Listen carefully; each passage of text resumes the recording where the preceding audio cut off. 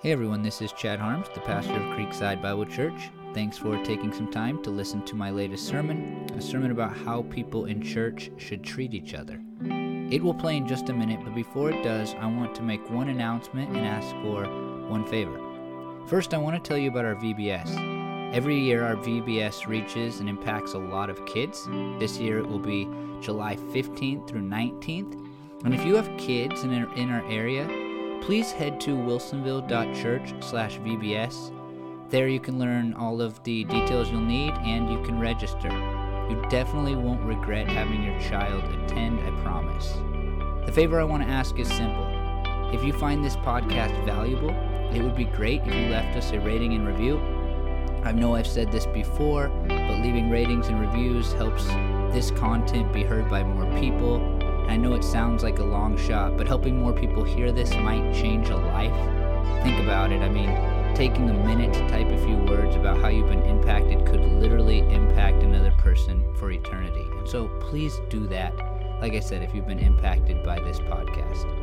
Thanks again for taking time to listen. I really do hope this sermon will help you to learn and live more fully for the glory of God. So, weddings. I want to talk about weddings for a second. I've been to a lot of weddings recently, but I've been to a lot of weddings in my life. How many of you have been to a lot of weddings? Yeah, y'all been to a lot of weddings. So I'm not going to trash talk weddings. I think weddings are awesome, where we get together and we celebrate together. Literally the earliest covenant ever made by God was the covenant of marriage. And so we, in that moment, get to celebrate that instance of marriage. It's awesome. And I like, for instance, Pastor Chad, call him that since I'm on stage. He was the officiant for the last marriage I went to, and it's always cool. You look at what he's saying and you think, oh man, I'm going to say that next time I do it. Or you're like, I'm not going to say that when I do it, right? And, it's cool. They walk down, you get that sweet moment of, everybody's crying because, oh, my son or my daughter or whatever, and you're looking at them and you get teary-eyed. You might not even know the person, and you're still like, wow, I'm emotional because they're emotional. And then they do the vows, and they exchange the rings. And then the culmination of it all, the pinnacle moment, the most important moment, right? He pronounces them husband and wife. And what do we all do? Oh, we clap, but no. It says, whoever the groom is, you may kiss your bride. And then we all watch. We watch as they kiss, right? And for me, I'm that guy who doesn't know what to do with his hands in photos, right? So when I'm watching someone kiss, I'm like, what is the level of appropriate enjoyment here, right? I'm not like, yes! Ah, they're kissing! Right? That's weird. Isn't it strange that the culminating moment is all of us just watching other people kiss? If someone said, hey, what are things you enjoy? I'm not going to be like, dude, I love basketball, I love video games, and watching other people kiss. Right? That doesn't make the list. And so I'm always a little bit weird. It's like, I don't know what the level of enjoyment is. And I know that everyone's the same way, because imagine you just got married, right? And that uncle that you have, you don't know him very well, but he comes up to you and he sort of gives you that down stare and he says, by the way, I love watching you two kiss. Right? What are you thinking? You're thinking, that's really weird. That's strange. And in our culture, at least, we don't always know how to feel about kissing in general. One, when I watch some kisses, sometimes I'm like, oh, they're kissing. I'm like, whoa, wait, now they're like kissing, right? That's an indoor kiss, right? That's not a other people watching type of kiss, right? And so I'm always like, do I watch? What do I do? And do I act like I'm enjoying it when I'm really like, my stomach is a weird place? Okay, so you might not feel that way, but that's me. Like the weird guy doesn't know what to do with his hands. But, when I talk to people, I remember talking to some of my students, and I ask them, and there's always varying degrees, but like, hey, do you kiss your parents? Yeah, I kiss them on the cheek. Do you kiss them on the mouth? No, that's weird. So I'm like, yeah, I kiss my parents on the mouth. How many of you kiss your parents on the mouth? Yeah, no one's raising their hand, okay? How many kissed your parents? Okay, yeah, some of you need to kiss your parents, all right? But we don't know how to feel about kissing. And if you're anything like me, what I would be if I were sitting where you were sitting right now, you're like, why in the world is he talking so much about kissing? Well, get this. Okay, so Pastor Chad, who writes in advance these outlines for these sermons, and he gives me and he says, hey, this is what you're going over. Okay? So we're on the one another series, how we ought to treat one another, how we ought to interact with one another. And to end this entire series, he gives me this verse, okay? I'm going to read it to you. This is the verse, Romans 16:16. Greet one another with a holy kiss. All the churches of Christ send greetings.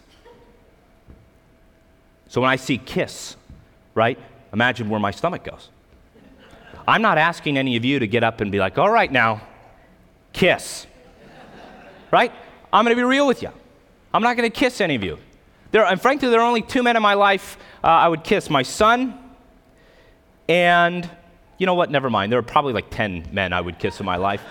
That sounds really weird, but we'll stop there. But let me submit to you this. When Paul says, greet one another with a holy kiss, the emphasis is not on the kiss, but the emphasis is on the greeting.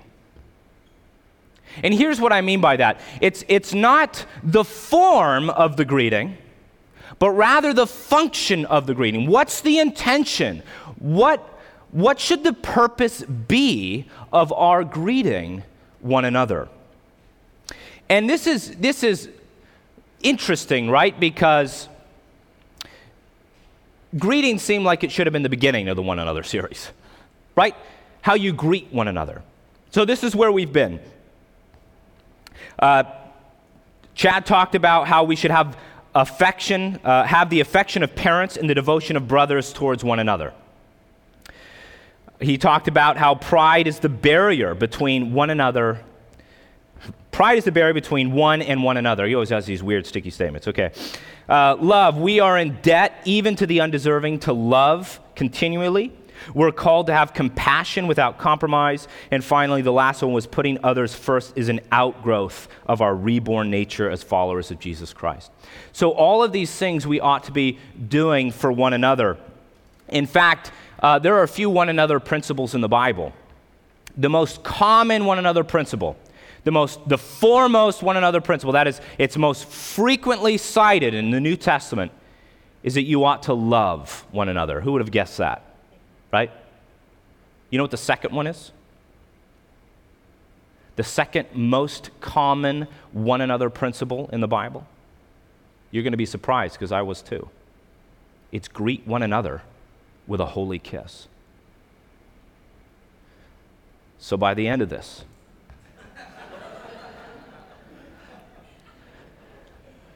but the reality is this. If we want to live out those things, the things that we've been going over, if we want to live out that love with one another sacrificially, urgently, really, it does start with our greeting, but our greetings are also an outgrowth of that desire to have that type of relationship with one another. And so the larger context of Romans chapter 16 is this. It's the last chapter of Romans, Romans. It's chapter 16, and it's just a list of greetings all the way through except for one tiny part in the middle. He is greeting individuals and talking about their individual contributions. It's very warm. It's very nice. And he's talking to people who are in Rome. And what's really cool is that Paul, at this point, has never actually ever been to Rome. So it shows them how mobile the church has been and the relationship that Paul has with Christians all throughout the known world. And among this list of people that he's going over, he includes 9 women. And in fact, the person who delivers this letter to Rome is a servant of the church of Cenchrea. And this woman's name is Phoebe. And she is said to be a servant of the church, which is the word deacon. And so she held at least some office in this church. And so Paul is really showing that the New Testament gospel, the gospel of Jesus, is wildly empowering for all persons in the body of Christ. This was totally unknown in that part of the world, where men and women were both working as co-laborers in this gospel. So it was really incredible. And Paul makes specific mention of so many people in this, and it's warm, and it's beautiful, and it's awesome. But one of the things that he makes specific mention of in verses 5, 10, 11, 14, and 15 is that there are these things called house churches, or there are small gatherings all throughout Rome of people who are meeting in homes or just small sections with one another. And one of these is the home of Priscilla and Aquila, which we take to be a husband and a wife. And I just imagine, I know Chad has done several sermons on what the church is and what it looked like, but I just think about, man, what was the church like before phones, before transportation in the way that we understand it, before buildings? Like, what were they doing? In this case, they were meeting in small buildings, and if you were a Christian and you were the only Christian within a few miles, you would have been incredibly isolated with respect to fellowship. But if there were 2 or 3 Christians in your neighborhood, you were the church in that neighborhood. In fact, as persecution got so intense in that region, they came up with this thing called the ichthys. You don't know what that word means, but you do know the Christian symbol, right? That you see, the Christian fish symbol. And what Christians would do, at least this one ancient story tells us, is that if they were traveling and they met somebody, they would sort of nonchalantly draw just half of the ichthys, the Christian symbol, in the dirt or the sand. And if that person drew the other half, then they knew that they were in good company. That was a way of sort of surreptitiously confirming faith because it was so thoroughly persecuted at the time. And so the church was different. And in fact, I don't imagine a church with pews or aligned chairs with charts on the wall or formal attendance and charts with offering. They didn't have song books and song numbers, at least that we know of. The church was so wildly different, and the relationships that they had, because it was so hard to find other Christians, was incredibly intimate and real. In fact, without any stores to buy material, like, I don't know, when you take communion, you'll see we have the little plastic cups and everything. You don't have that. You can't buy Bible lesson material. So their resources were so few. And in Acts chapter 20, we kind of get a little picture of how the church was operating. So Paul was in a place called Troas. He was in the church at Troas, which was just in a 3rd floor of a building. And it was his last day at Troas, and so he's talking. In fact, the Bible says he was talking on and on and on, right? We know that with Pastor Chad. And here's this guy who I sort of identify with. His name's Ichthus. And Ichthus is a young man, and he's sitting in the 3rd story window listening to Paul go on and on and on and on. And what can happen when somebody goes on and on and on and on? You get tired, right? So this guy's in the window, he gets tired, and it says, Paul talked all the way until midnight, right? Well, that's incredible, especially in a culture where you pretty much went to bed when the sun went down because you didn't want to waste oil for lighting when you didn't have to. So they stayed all the way up till midnight. Ichthus gets tired. He's a young man. He needs to sleep, and he falls out of the window of the 3rd story, right? And what you imagined would happen happened. He died. It's a pretty terrible thing to happen when you're in the middle of a sermon. Hopefully that doesn't happen today. And Paul says, well, wait a minute. He goes downstairs, sees that he's dead, and he does what all of you would have done. He lays on top of him. And he says, oh, he's alive, right? He performs this miracle, raises this young man to life. And what do? It says they go back up, they break bread with one another, they have communion, and then Paul keeps going. And it says that Paul talked all the way until daylight. My question is, though, where did Ichthus sit? Right? I mean, you died, but you were also raised from the dead, so you're going to chance it again? I don't know. This is a question I have. Doesn't answer it for you. I think it would. But you might be wondering, why are we looking at this? Why are we talking about the church and how it looked probably so different then? I mean, because I think about, maybe at the First Baptist Church of Troas. Baptist didn't exist then, but just imagine for a second. I mean, what did they do with their children? We have a children's ministry. Did they send them off? I think it probably looked more like a sort of a family reunion fellowship in terms of what they had. It looked a lot different than what this assembly looks like here today. And the point I want to make is this, is that the church, the thing that we are participating in right now, is an incredibly active, living, and flexible spiritual entity. It can take the posture of what we're looking like right here today, or it can look like those small house churches or those informal meetings that we see in the New Testament. The reality is, as we are part of Christ's body, we are part of the church, we are participating in the thing that Christ died for, that whenever people open their heart to Jesus and follow and obey his commands, they are participating in the church. It's not bound by culture or environment. It can look like whatever it needs to look like.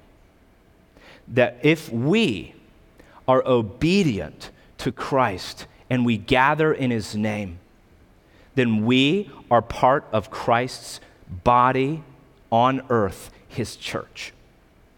It's an active spiritual entity.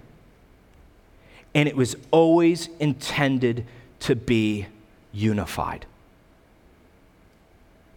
Paul often talks about how a disunified body doesn't work. Right? If part of your body isn't moving in conjunction with the other part of your body, you look weird and you're probably not functioning correctly. And the reality is that in order to get to this unity, you need community. Right? In order to get to this unity, you need community. So, what does this have to do with kissing? Well, Paul, in Romans chapter 16, 17 times in just 16 verses uses that 5-letter word, greet. And as I said before, the emphasis is not on the kiss, but on the greeting. So the first point I want to make about that greeting is this, is that the greeting was redeemed, not replaced. Redeemed, not replaced. Because when we survey our landscape, our cultural landscape, we will see that we are inundated with terrible messaging. Things that are not of God are propagated through all sorts of means and modes of media. You're talking about music, you're talking about TV shows and movies and radio and books and other forms of communication, interaction, right? We see that. There are a lot of things that we can look at that just aren't good. Terrible moral values are being propagated in all sorts of insidious ways. And so what do? We can run away, Many have. We can all become Amish. I'd be terrible at that. I don't know how to even carve wood without cutting myself. So we could run. Or we can redeem. And here's what I mean by that. When Paul says greet one another with a holy kiss, it's super important that we recognize that the kiss was common. It was just a common form of greeting. In the ancient Western Mediterranean, men in general would greet each other with a kiss. And this was very common all throughout Judea, and it was continued by Christians. However, in the New Testament, the reference changes from kiss to holy kiss. The intention was not to replace, but to transform. The Greek word for this is enfilemente agio, or enfilemente agapes, which is a holy kiss or a kiss of love. And let me show you some sections where Paul talks about this. We have our Romans 16:16, which says, greet one another with a holy kiss, enfilemente agio.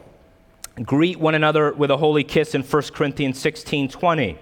Greet one another with a holy kiss in 2 Corinthians 13:12. 1 Thessalonians 5:26 says, greet all the brothers with a holy kiss. And in 1 Peter 5:14, greet one another with a kiss of love, enfilemente agapes.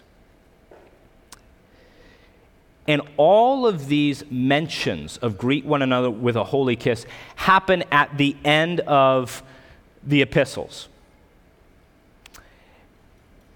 And these epistles were written to Christians, and so the intention was that this greeting was supposed to take part of the normal function of Christian worship. So a normal function of what we do when we gather with one another is we greet one another. In this case, they would greet one another not with a kiss, but with a holy kiss. They are intended to transform what was common and to make it better. And so for us, it could be a handshake, a fist bump, a hug. Those things are very common, right? Rather than replace, like Christians don't have like a secret thigh grab that they do, right? They don't have like some secret thing like, we don't do what other people do, all right? We have our own thing. No, we do greet like other people, but guess what? Paul has always said that we ought to do it better. If you're going to kiss, you're going to do a holy kiss. If you're going to do a handshake, it better be a holy handshake. If you're going to do a fist bump, it better be a holy fist bump. And so let me talk about how we can sort of modify the familiar. As many of you already know, I teach high school, I teach Bible, and one of the things that often comes up as we are going through the Bible and Christianity specifically is that we have to look at other competing religions. You think about Jehovah's Witness and Mormonism, which would be very prominent ones within our own culture. And one of the things that we studied was looking at the early founders of the Latter-day Saints or Mormonism, looking at Joseph Smith and Brigham Young and others, and looking at their Doctrine of Covenants 132. It doesn't matter to you, but that is celestial marriage or polygamy, and the early practice of polygamy with the founders.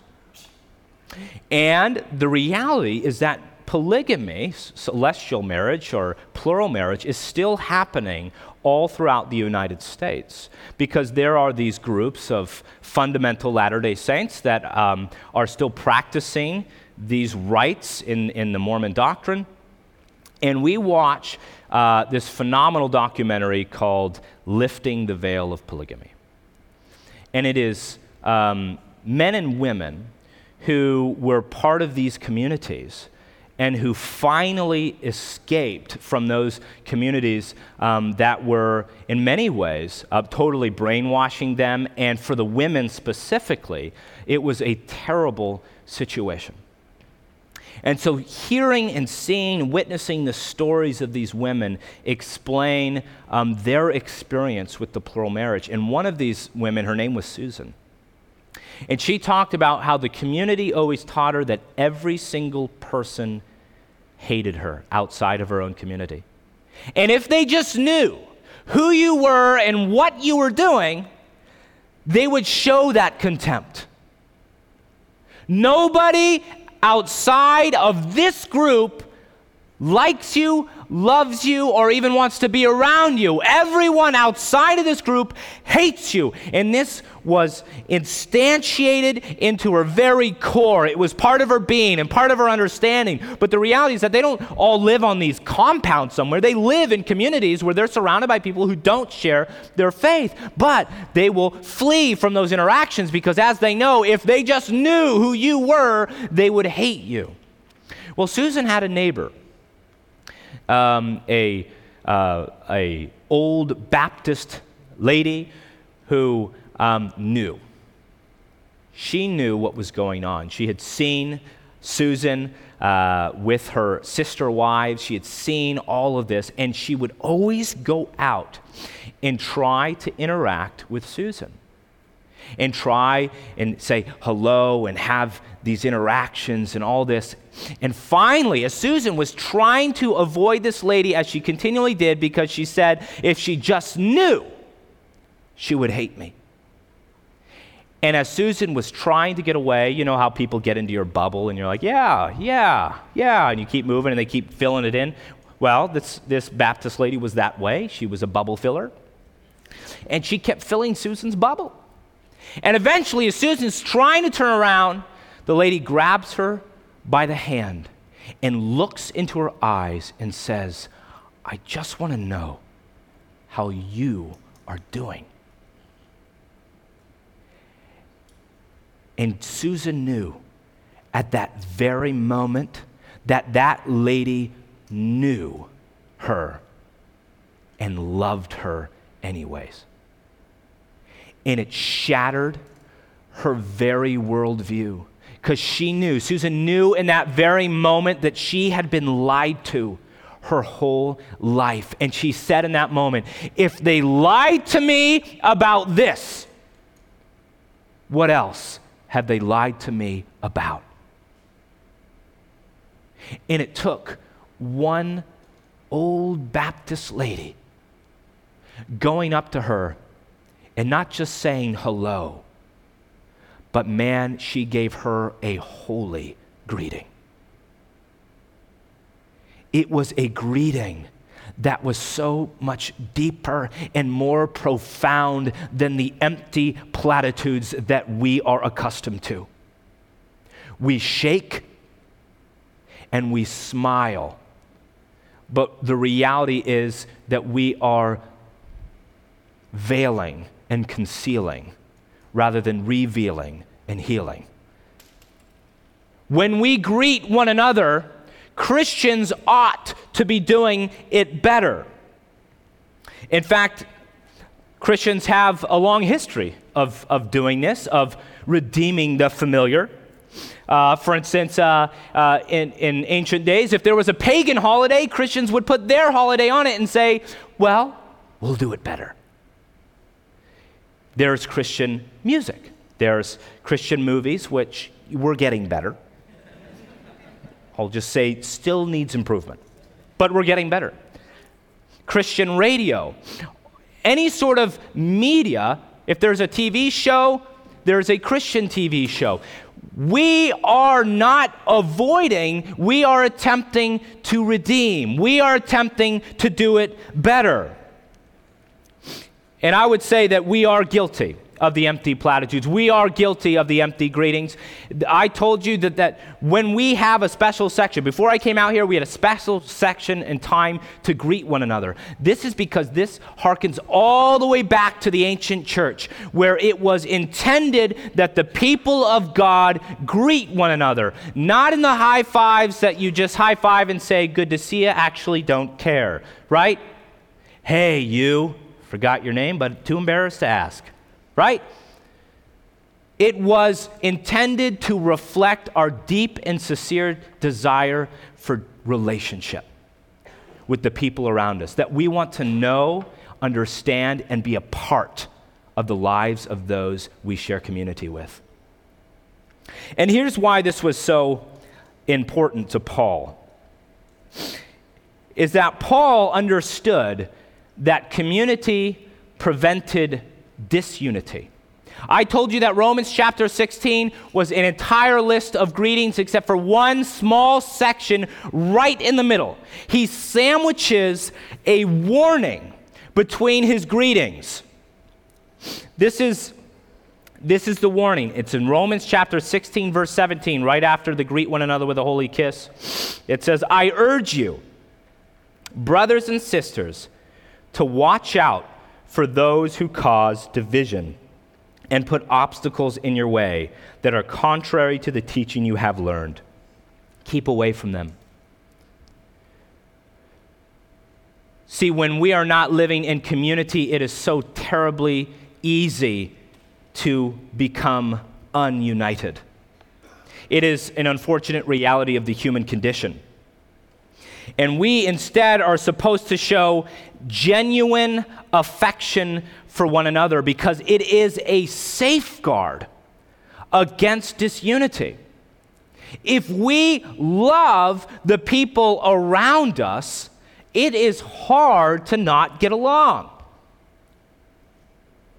Right? Even, for instance, when I would fight with my sister, my goodness, did I have some fights. I had a briefcase full of pocket knives, and I would threaten her with them. That sounds terrible, but let me tell you what she did to me, okay? So, I can watch scary movies. How many of you like scary movies? Some of you like scary movies. I know my brother-in-law does. But I can't really watch, like, spiritual scary movies. Right, I can watch the slasher ones where it's like, whatever, but like the spiritual ones where it's like, yeah, this person has a demon. I'm like, yeah, I don't want to watch that. Right, because that, for me, it's like, that stuff's real. Like, that stuff freaks me out. So I lay awake at night, and it's like, there's a demon in this room. Right, that's what I feel. I don't know, right? I just think every shadow is something terrible. So my sister would look at me, and it would be dark, and I'd be in her room. And she would go, Matthew, I have a demon in me. That's what she would do. And I would say, you better stop it. You stop right now. She's like, I can't, right? And I would freak out, and then I would say, I'm getting my briefcase. That's what I'd say, and she would stop. So we didn't always get along, right? We had problems and issues, but we loved each other. So we could always reunite. And I'll tell you what, we could be fighting. We could be in the middle of like, yeah, she said that, and I'm mad at her or whatever. But if someone came up and tried to say something or do something wrong with my sister, I would be the first one to step in and say, no, you did not. That's my sister. I do it, not you, right? I'm willing to defend because I love my sister. I have a genuine, real, deep, and abiding relationship with my sister. And Paul says, I want you to have that with one another in your churches. Real, deep, meaningful relationships. Because guess what? Then, even if you get mad at each other, you know how to reunite. Because love knows how to reunite. That to me is awesome. And I love that in the middle of the greetings, Paul puts that warning for disunity. Because if we greet each other with the sort of affection, the holiness that he describes, we will be safeguarding ourselves from disunity. I'm not going to go long like I did last time, but I'll tell you what. I told you about Paul. I'm not breaking any records. My third point is this. This is a creative one. You may get the reference. If you don't, too bad. I'm not going to explain it. The third point is this. You'll never have them at hello. Anybody? Okay. Dud. All right. Which is to say this. The greeting is not just the beginning. Indeed, the sort of greeting which Paul refers to is also actually the result. It's the result of something deeper and abiding. So we have this twofold understanding of a greeting. Yes, a greeting is something that you do initially, maybe with someone that you aren't familiar with and you don't know, and Paul wants that to be holy. He wants you to show that you want a deeper relationship, that you want to know that person more really. You want to invest in that person's life. And then also, you should be greeting each other in a holy sense when you do have that deep and abiding relationship with them. And you should want to, right? When you should always be happy and sincere in greeting one another. And if you don't have that, then you should be working towards that. That is a part of the Christian fellowship. In fact, fellowship and community and relationship are so fundamental to the core of our very beings as God created us that you could literally die without it. That's weird. You're like, don't say things so extreme. That's a lie. I'll tell you what. The Emperor Frederick in the 13th century over Western Rome, he had this belief. Christian guy, though you're going to wonder how that is the case once I explain the story to you. Christian guy, he said, I want to know what the original language was. You know, was it Hebrew? Was it Greek? Was it Latin? What's the original language that Adam and Eve spoke, for instance, in the garden? What's the original language? And he believed that language is an innate function of humanity, such that if you just left people alone, that it would manifest. This language would come out. That is, language is not caused, as we know now, by exterior influence, right? For instance, my son learned English because I know English, and if I left him alone, he wasn't just going to start speaking Hebrew. But the belief was, yeah, they would. They're going to speak whatever language Adam and Eve spoke. So in order to test this theory, Frederick had a few infants isolated completely from the human voice. He said, I want these infants to never hear the sound of a human. And so he made these wet nurses, that is these women who would breastfeed these infants and that weren't the mothers because they were taken from the mothers, which already you're like, dang, all right? Swore them to silence, and it's probably because a mother wouldn't do that, right? Yeah, I'll be silent. I don't want to talk to this kid.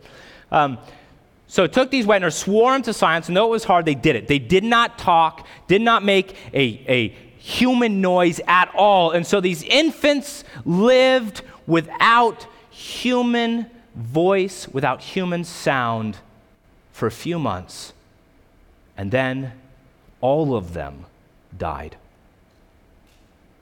All of them without any human voice, without hearing the vocal melody of a mother, a father, or another human being, died.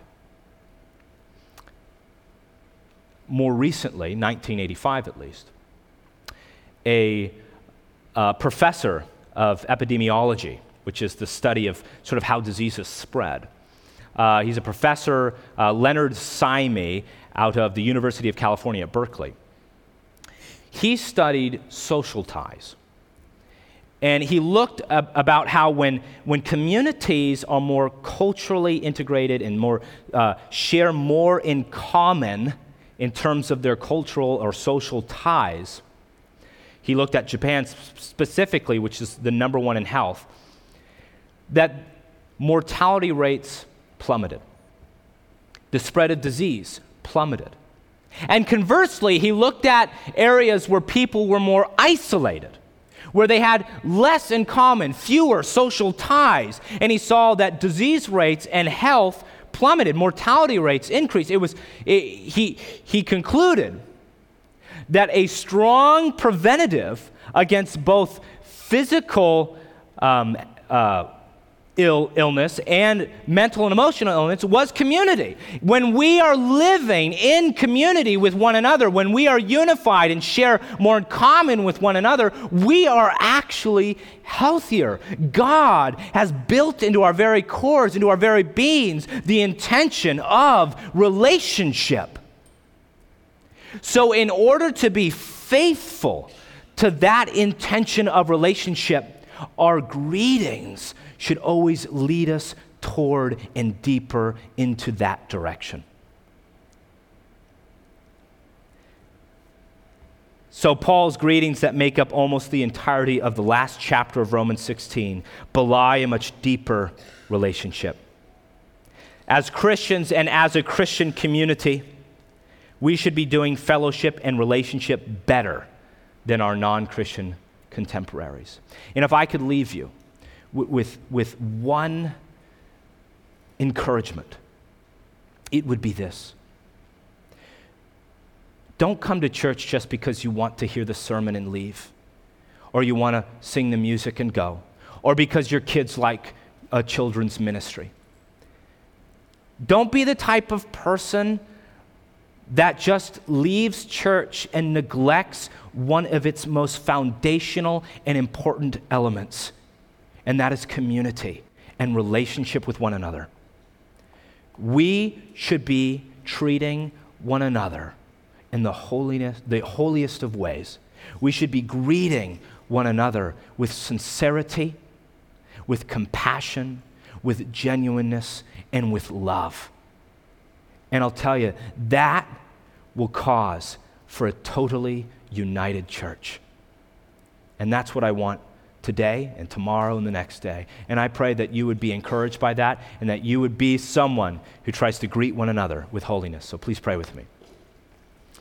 Lord, I just thank you so much that you are a God who speaks actively through your word, that we are your body united here on earth for your good purposes. I pray that you would use us as a community to affect your love into the world, God, but first your love would change us here with one another. That we would be people who greet one another with holiness, with compassion, with love, with genuineness, God. That we would be a community that is united behind your cause, God. That we would not get stuck on debatable matters. That we would not get stuck on things that don't matter, but that we would be totally focused on your love and salvation for the world. And that we would be united in this. And that we, when we have the opportunity, would greet one another with holiness. And we love you in your precious and holy name. Amen.